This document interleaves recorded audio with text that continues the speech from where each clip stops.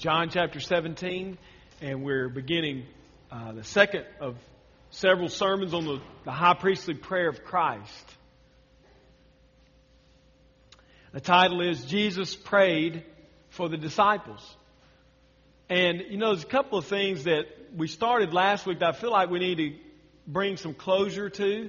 One of those being, and the most important of those being, that statement of Jesus here in John 17,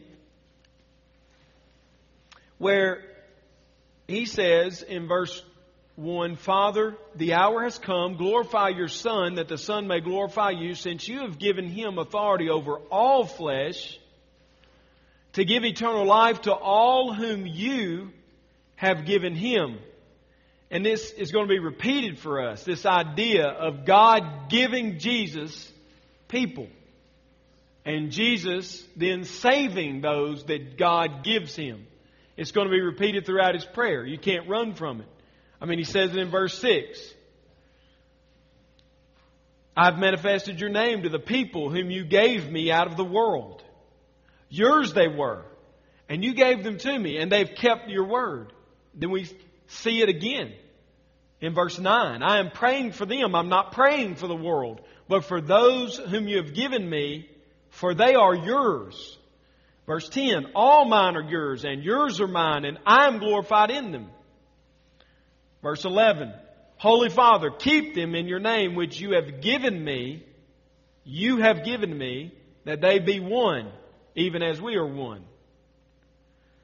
It's repeated over and over and over again in this prayer that God the Father gave to the Son specific, particular people that the Son then saves, brings to the Father. And that's a repulsive idea to some, and I know it may be a struggle for you. Many a sermon preached on John 17, John 6, John 10, Ephesians 1, Romans 8, Romans 9, Romans 10. If we just want to go through the list, it's hundreds of passages that as we preach it and as we teach it in most churches, we just skim past it because it's not popular. It's not popular. I want to bring some closure, a little bit of closure. Maybe this will help. The love of God is on display in redemption. The love of God is on display for us to see in redemption. God is love, John tells us in 1 John. God is love. But you and I wouldn't know love unless He put it on display for us. We couldn't see it unless He acted on the love. And the action He takes is redemption. Is saving sinners. That's the action He does. He gives Himself to save sinners. He doesn't just say, I love you, like some Hallmark card. He says, I love you. Now let me show you that I love you. And then He came in the flesh. And He humbled Himself. And He served. And He gave His life a ransom for many. He loved sinners like you and like me. And He called us to Himself. And so He put His love on display in redemption. Now, 3 points about that, quickly. God promised to save the elect before the world began. God made a promise to save the elect before the world began. And I'm going to preach an expositional sermon, don't worry. But the introduction's a little topical. So I need you to hold John 17 and go to Titus chapter 1, because it's crucial that we understand this. Some people say, well, just skip it. Just go over it. People don't like it. Oh, but if you understood it, if I understood it, the more we understand it, the more we like it. The problem is we don't understand it very well. And we don't spend enough time thinking about it. Titus chapter 1. Paul says that God made a promise to save the elect. Look what it says in Titus chapter 1. Paul, a servant of God and an apostle of Jesus Christ, for the sake of the faith of God's chosen, God's elect, and their knowledge of the truth, which accords with godliness, in hope of eternal life, here's what I was saying. Which God, who never lies, promised before the ages began. Did you follow that? God promised eternal life through Jesus Christ to the elect before the world began. And that's what's caught up in this high priestly prayer of Jesus. Jesus is saying, God, Father, you promised to give these ones to me, and you have given them to me. And I've saved them. That's the basis of His prayer for the elect. You gave them to me. You promised you would give them to me. And you have given them to me. And I am saving them. I have saved them. It's based on a promise. Salvation is based on a promise. A promise is only as good as the character of the one who makes the promise. And His character is good because we know from Numbers chapter 23, God cannot lie because He's not a son of man. So, Paul quotes that here saying, God, who never lies, promised your salvation to you through Christ before the world began. Before time eternal. That's the phrase. Now, that leads me to this question. Then who in the world is God promising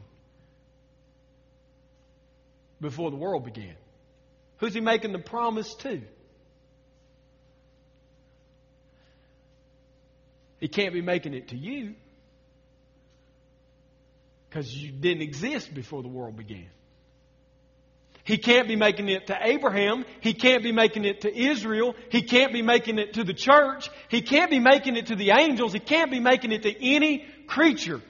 Who's He making the promise to? Himself.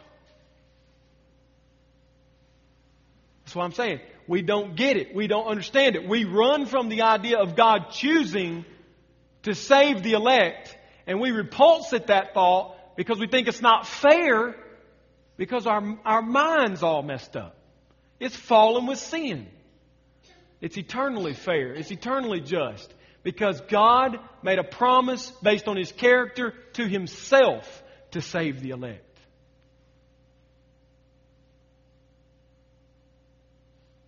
And He will keep it. He will keep that word. Hold your place. Because I can tell some of you are saying, I don't know if I believe you. Okay?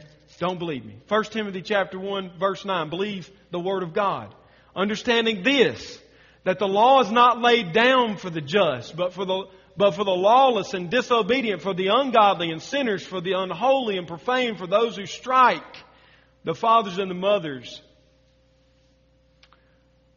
and the murderers, the sexually immoral, men who practice homosexuality, enslavers, liars, perjurers, and whoever else is contrary to sound doctrine in accordance with the glorious gospel of the blessed God with which I have been entrusted. The gospel, the good news of the blessed God.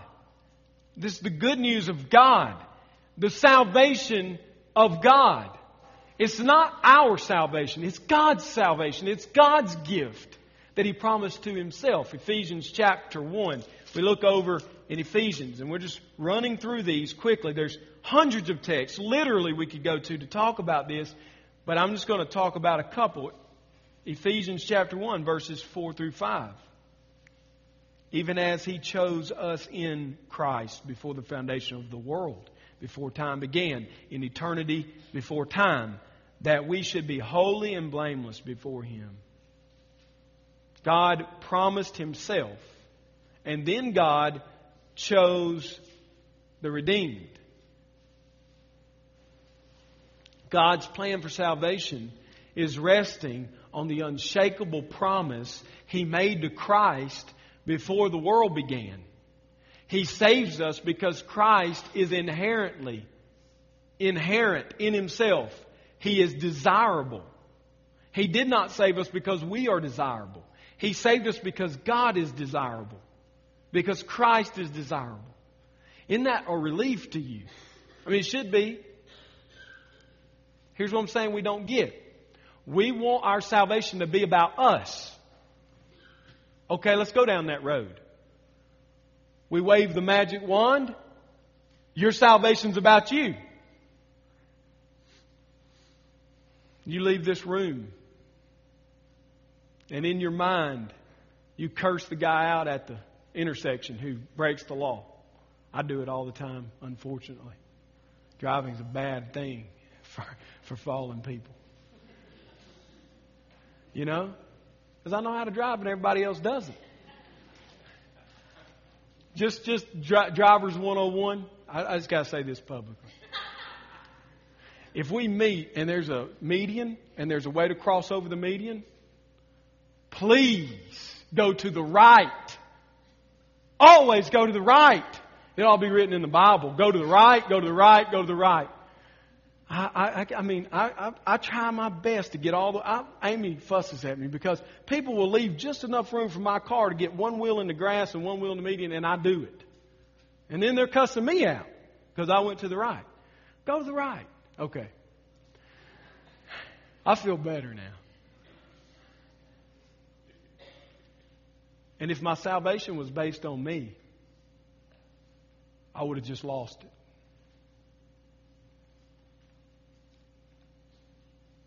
Because I'm not good enough. I lose my temper. I think lustful thoughts.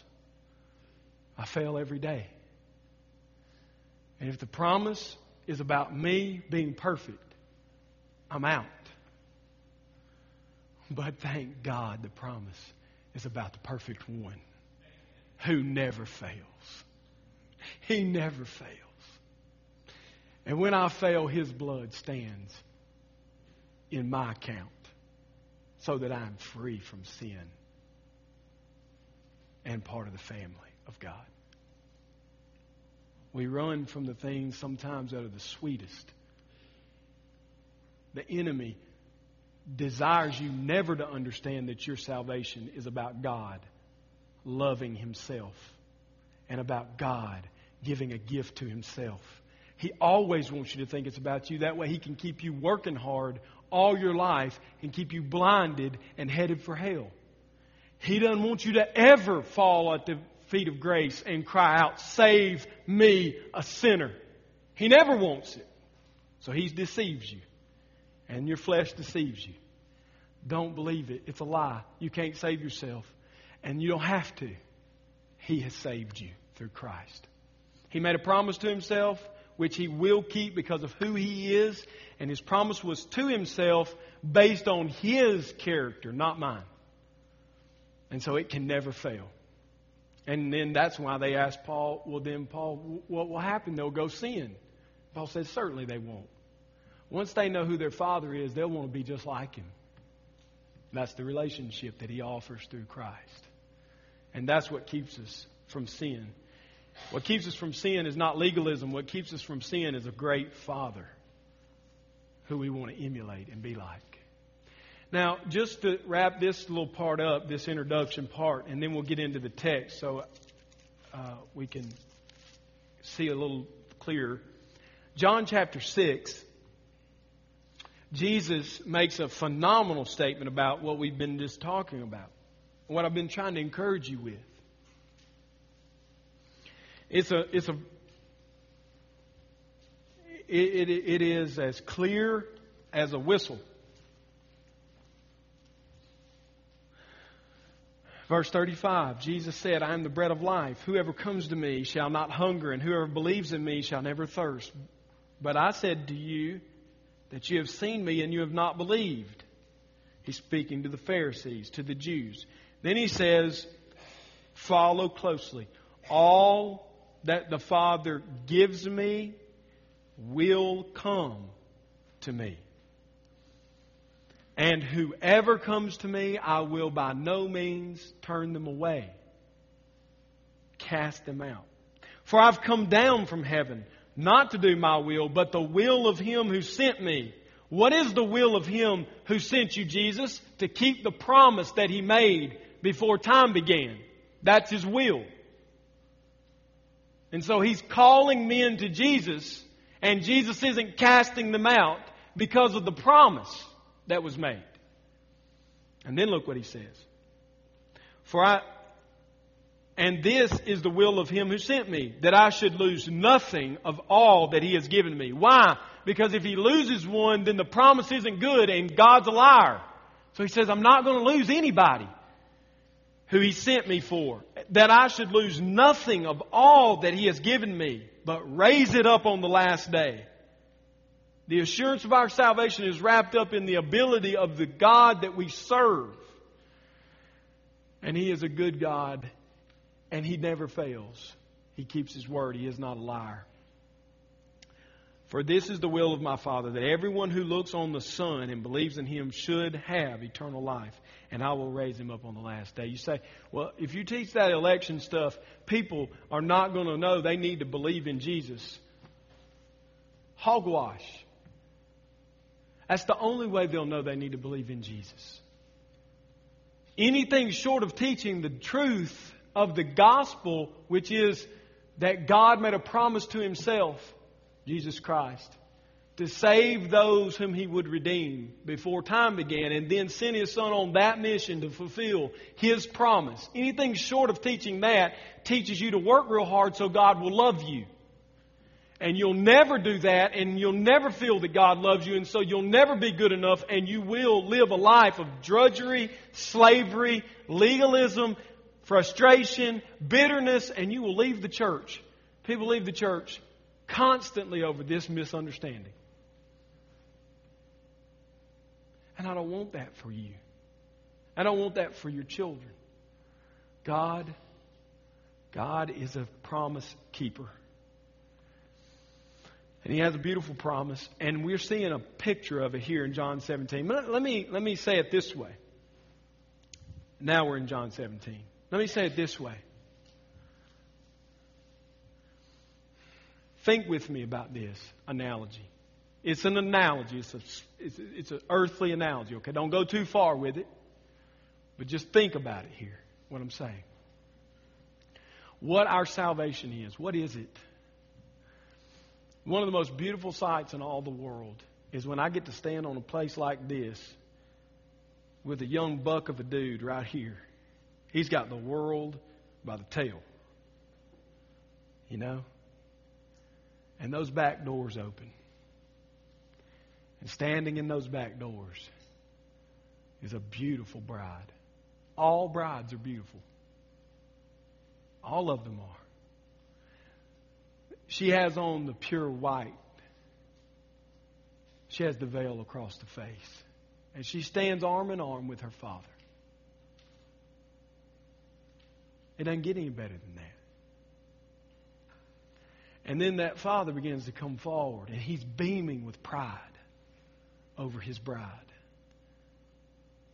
And He comes down, and all the friends are gathered like angels, watching, witnessing this beautiful thing. The consummation of the age is happening. That bride's coming forward, and that groom stands and turns next to that father. Some of you have done it already for your daughters.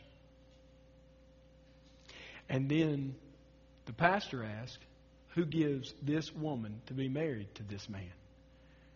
To which the dad hopefully says, her mother and I. He lifts the veil. He gives the kiss. He joins the two. And he goes and sits and watches and beams with pride, glory, honor. Okay? Aside to the message, because it's such an important practical point that I think we can get here, guys. Young dads like me that we've got children coming up, when that dad says, her mother and I, he is speaking a blessing over the union. He's saying, I have chosen a bride for my son that is good, acceptable, honorable. If he's not saying that, then he ought not ever get in the back of the church with her. Little girls, little guys, you do not want to marry unless you have the full, absolute blessing of that young lady's mom and dad. You are not taking their daughter as a thief. You are receiving a gift beyond price. Young men, don't ever steal a man's daughter. Let him bless it. Young lady, you should never even be in a relationship with a man that your daddy doesn't choose for you. It will end in disaster. It will end in disaster. The picture is the bride of Christ. God chose the perfect bride for His Son, and He walked her, He gave her to His Son, and He joined the two together that they should be one. Christ and His church. And now He beams with glory and honor because of the relationship that He has christened, that He has promised, that He has united. It's beautiful stuff. That's jaw-dropping. That's amazing. You never get over it when you see it that way. You don't ever get over grace. And Christ took His bride, and now He's in the high priestly prayer, and He's praying for His bride. He's praying for His bride. When's the last time, men, that you prayed for your bride? I mean, this is practical stuff, isn't it? It's not just high and holy. It's high and holy, and it's right here where we are. Some of you wheels are turning. I didn't do that when I gave my daughter away. Some of you are thinking, I want to do that when I give my daughter away. That's what the Bible does to you. It gets all kinds of messy and practical right where you live with good theology. The bride is given to the groom, and now the groom is praying for the bride. And here's what he prays. I have manifested your name to the people. I have made your name known, he says. I've declared your name to the people whom you gave me out of the world. Yours they were, and you gave them to me. And they have kept your word. Now they know that everything that you've given me is from you. For I have given them the words that you gave me, and they have received them and have come to know in truth that I came from you, and they have believed that you sent me.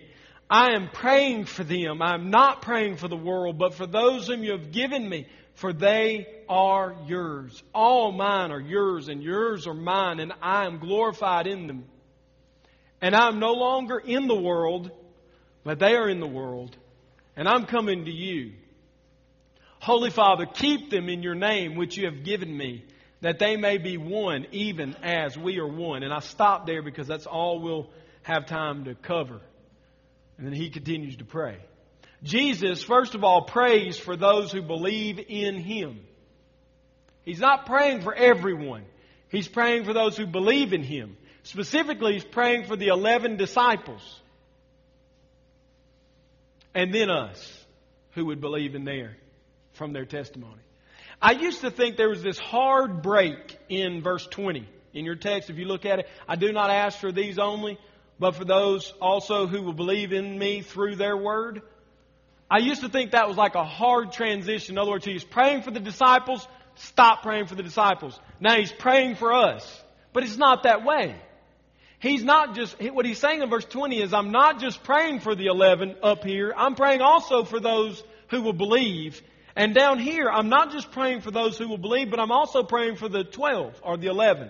You see, it's not a hard division. When you study it out, it's more like a transition, a smooth transition. He's praying for the disciples, and when He prays for them, some of the prayer is only for them, and some of the prayer is for all of us. Okay, and we're going to talk about the difference in what's for them and what's for us. But let's look at this. Jesus prays for those who believe in Him. They believe in the character of God. These people believe in the character of God. Verse 6. I have manifested your name to the people. Manifested your name. So Jesus walked around saying, Jehovah. Jehovah. Hey Jesus, Jehovah. He made your name known. Jehovah, right? Well, no, that'd be silly, wouldn't it? He wouldn't need to keep repeating God's name over and over. What does it mean that He made the name known? Well, it means He made the character of God known to the people. When a name is given in the Bible, the name is given and it matches the character of the one who has the name. Example, in Genesis, Jacob is born, right? Jacob and Esau, the twins in the womb. The Esau sticks his heel out and they tie the red ribbon, and then Jacob yanks on his hair. He had a lot of hair. And he yanked it back up in the womb and he passed him and was born first. And when he came out, he didn't have the red ribbon, and his daddy said his name is Jacob. Right? Because what does Jacob mean? Usurper. The one who seeks to replace another. It also means a liar. I'm not talking about you, Jacob Henry. Where are you at? You got better character than that, son. But a name meant something, didn't it? And that name meant he had usurped. He had taken the place of his brother. That's how he got the name Jacob. That's why God changed his name to Israel. Prince. After he had come through a transformation with Christ. Because he was a liar, wasn't he? He met his character. We go through the Old Testament, all the names are given like that. Someone is born and their mother dies, they get a bad name. Someone is born in the good, prosperous times, they get a good name. A name meant who the person was. It was a form of blessing the child or cursing the child, whichever way it went. And so when Jesus says, I manifested, I made your name known. He's not talking about Jehovah, the name. He's talking about the character of who God is. And He did that not just in teaching, but in living. He is the radiance of the glory of God. He is full of glory and truth. Everything He did made the character of God known to the people that God had sent Him to save. They believe in your name. So they don't just believe something about God, some nebulous thing out here, but they believe about the character of the holy God of heaven. That's what they believe in. They not only believe in His character, but they believe in God's Word.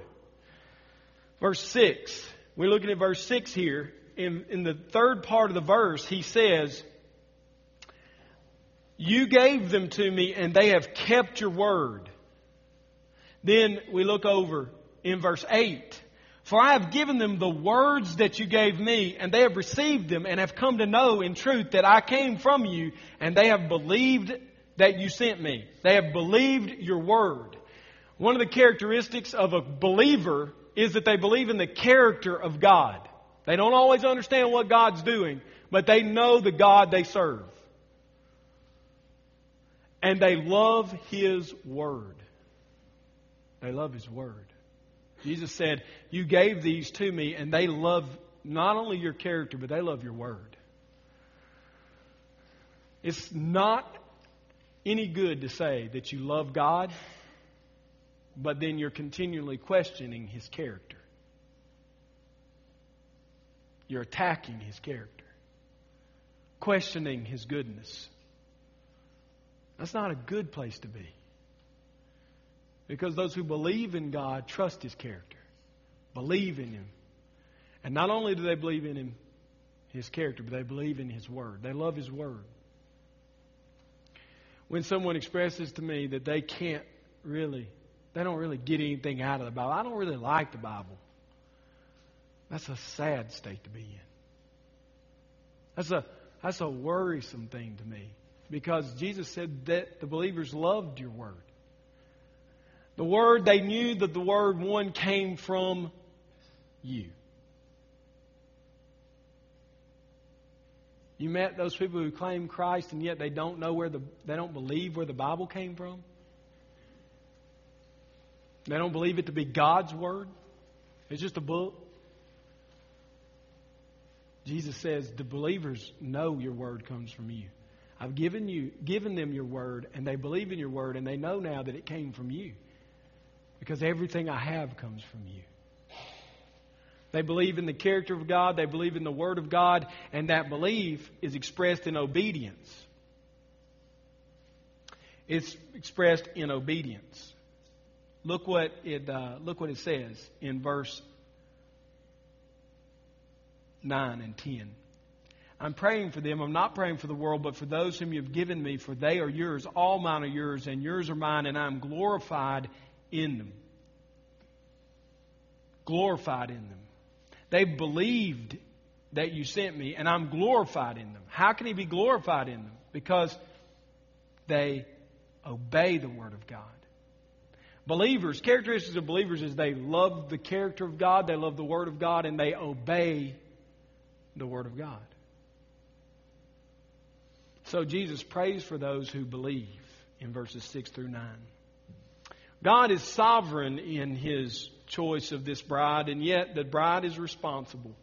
I don't want to leave without this first point. We have one other point, but I don't want to leave this first point without making something clear, because I've emphasized the sovereignty of God, and it's right to do so. Look at verse 6. I've manifested your name to the people whom you gave me out of the world. Yours they were, and you gave them to me, the sovereignty of God. Yours they were, and you gave them to me. But then, what does He say? And they have kept my word. See, one of the fears we have about the sovereignty of God is that then we're not responsible. Well, if you believe that God does it all, then that lets everybody off the hook. They don't have to do anything. Well, Jesus doesn't believe that. Jesus said, you gave them to me, and they keep your word. They're obedient to your word. May I just be clear here? We here at Grace Fellowship believe 100% that God is sovereign in salvation. Sovereign. He elected, He chose, He made a promise before the world began. And yet we believe in 100% human responsibility. We believe in both.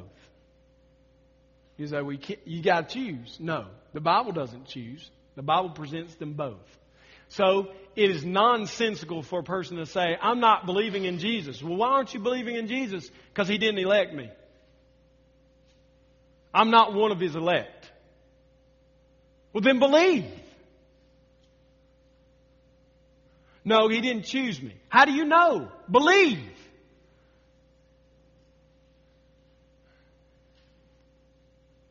Sovereignty doesn't let us off the hook.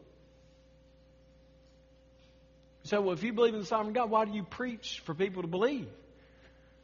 Because they have to believe. You say, well, that's circular reasoning. I know. The Bible uses it all the time. We all use it all the time. What I'm trying to tell you is, it's not an either or. It's both and. God chose the elect. And the elect will come. The elect will believe. The elect will obey His word. It's both. It's not either or. It's both and. So when I go to my lost neighbor, do I go talking about election? No. I go talking about their need for a Savior and begging them, imploring them to believe in the Savior. I don't worry about whether they're elect or not. That will be proven in time. That'll be proven in time. So, Christian, that means we are responsible to be His ambassadors. Well, God will save who He wants to save. Yes, He will. And He will do it the way He chose to do it. Through you, through me, through witness, gospel witness. That's how He will save them. Or they won't be saved. We are responsible. There's no one in hell today. There's no one in hell who wants to be with Christ. Not one. There's no one in hell who came to Christ and was turned away, because Christ would never turn away the gift of His Father. There's no one. If someone is in hell today, They are in hell because they do not love Christ. They do not love His character. They do not love His word. And they refuse to obey. That's why they're there. Matter of fact, if you and I could transport ourselves there, and we said, follow us. There's a land that you haven't seen yet, but it's beautiful. And we describe to them the beauty of it. They would say, I'm in. Where's it at? I'm in torment. It's just over there. The only thing is, to enter through that gate, you must believe in Jesus. I'm out. Every one of them. I'm out. But I thought you wanted heaven. Oh, I do, but I don't want Him. Is that your opinion or the Bible's opinion? Luke 15 is the absolute proof text for that truth right there. Luke 15 says that the rich man died and Lazarus died on the same day. And the Lazarus, the poor beggar, outside the gates of the rich man, who had been in torment his whole life, was gathered up to Abraham's bosom. And the rich man, who had lived in the lap of luxury but rejected Christ, died and went to hell. And the gulf between them was there. And Lazarus is with Abraham, and the rich man looks up and sees them from the pit of hell. And he says, Father Abraham, send Lazarus with one drop to relieve my torment. One drop of water to relieve my torment. And Abraham says, it can't be done. The gulf between us is fixed so that you cannot pass to us and we cannot pass to you. Second request. You remember it? Then send someone back. Send him back to warn my brothers not to come to this place.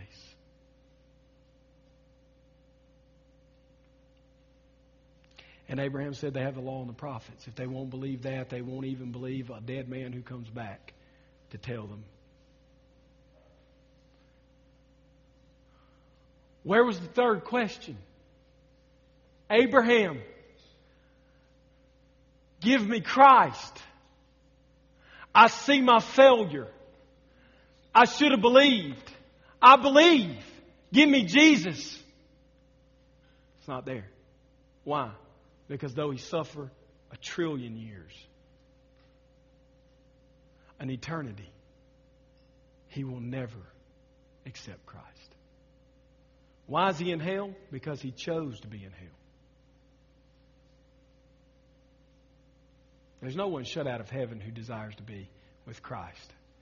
So if you're here today and you say, my desire is for Christ, then believe in Him and be saved. Don't use God's sovereignty as a crutch to stay in unbelief. Come to Jesus. Buy the bread without price. Take the water that quenches the soul. Take Christ to yourself today. Believe in Jesus. And you will be saved. I say it with full and absolute confidence. If you believe in Him, you will be saved. Jesus saves all of those who believe in Him. And Jesus prays for those who believe in Him because He loves them. Believers in verse 10 are said to belong to God. All mine are yours. Everyone that Jesus has belongs to the Father. He prays for them because they belong to Him. They not only belong to God the Father, but they belong to Him. Verse 10 again. And yours are mine. He prays for them because He loves them. Because they're the Father's, because they're His, and because they are a glory to Christ. They are a glory to Jesus Christ. And I'm glorified in them. So He prays for them. He loves us. Verse 11. And I'm no longer in the world, but they are in the world. And I'm coming to you, Holy Father, keep them in your name, that they may be one as we are one. It leads into our next sermon on this text. But let me just close by saying, what does He mean that He's giving them back? He's entrusting them back. I struggled with that. Especially with the analogy of the marriage. Because I thought, well, once the two become one, then they never go back to their parents.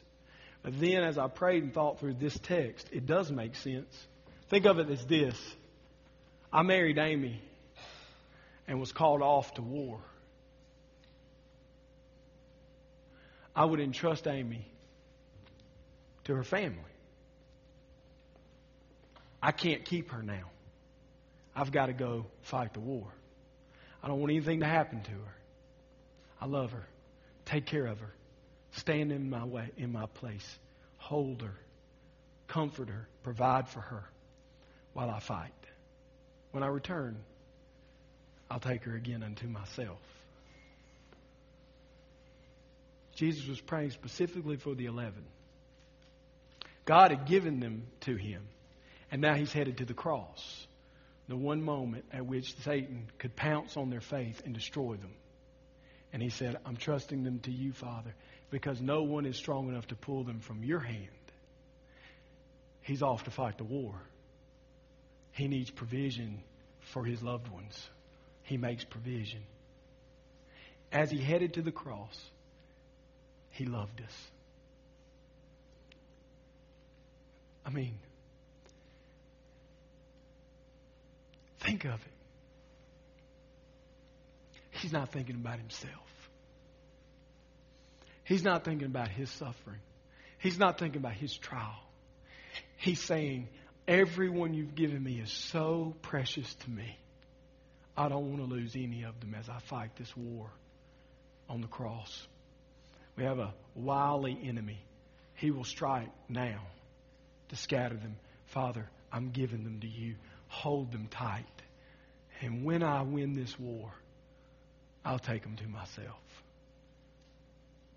It's a beautiful prayer. And I want you to leave encouraged that he made the promise, he has kept the promise, and he doesn't do it out of duty. He does it because he loves us. Let's pray. Father, as we dismiss this morning,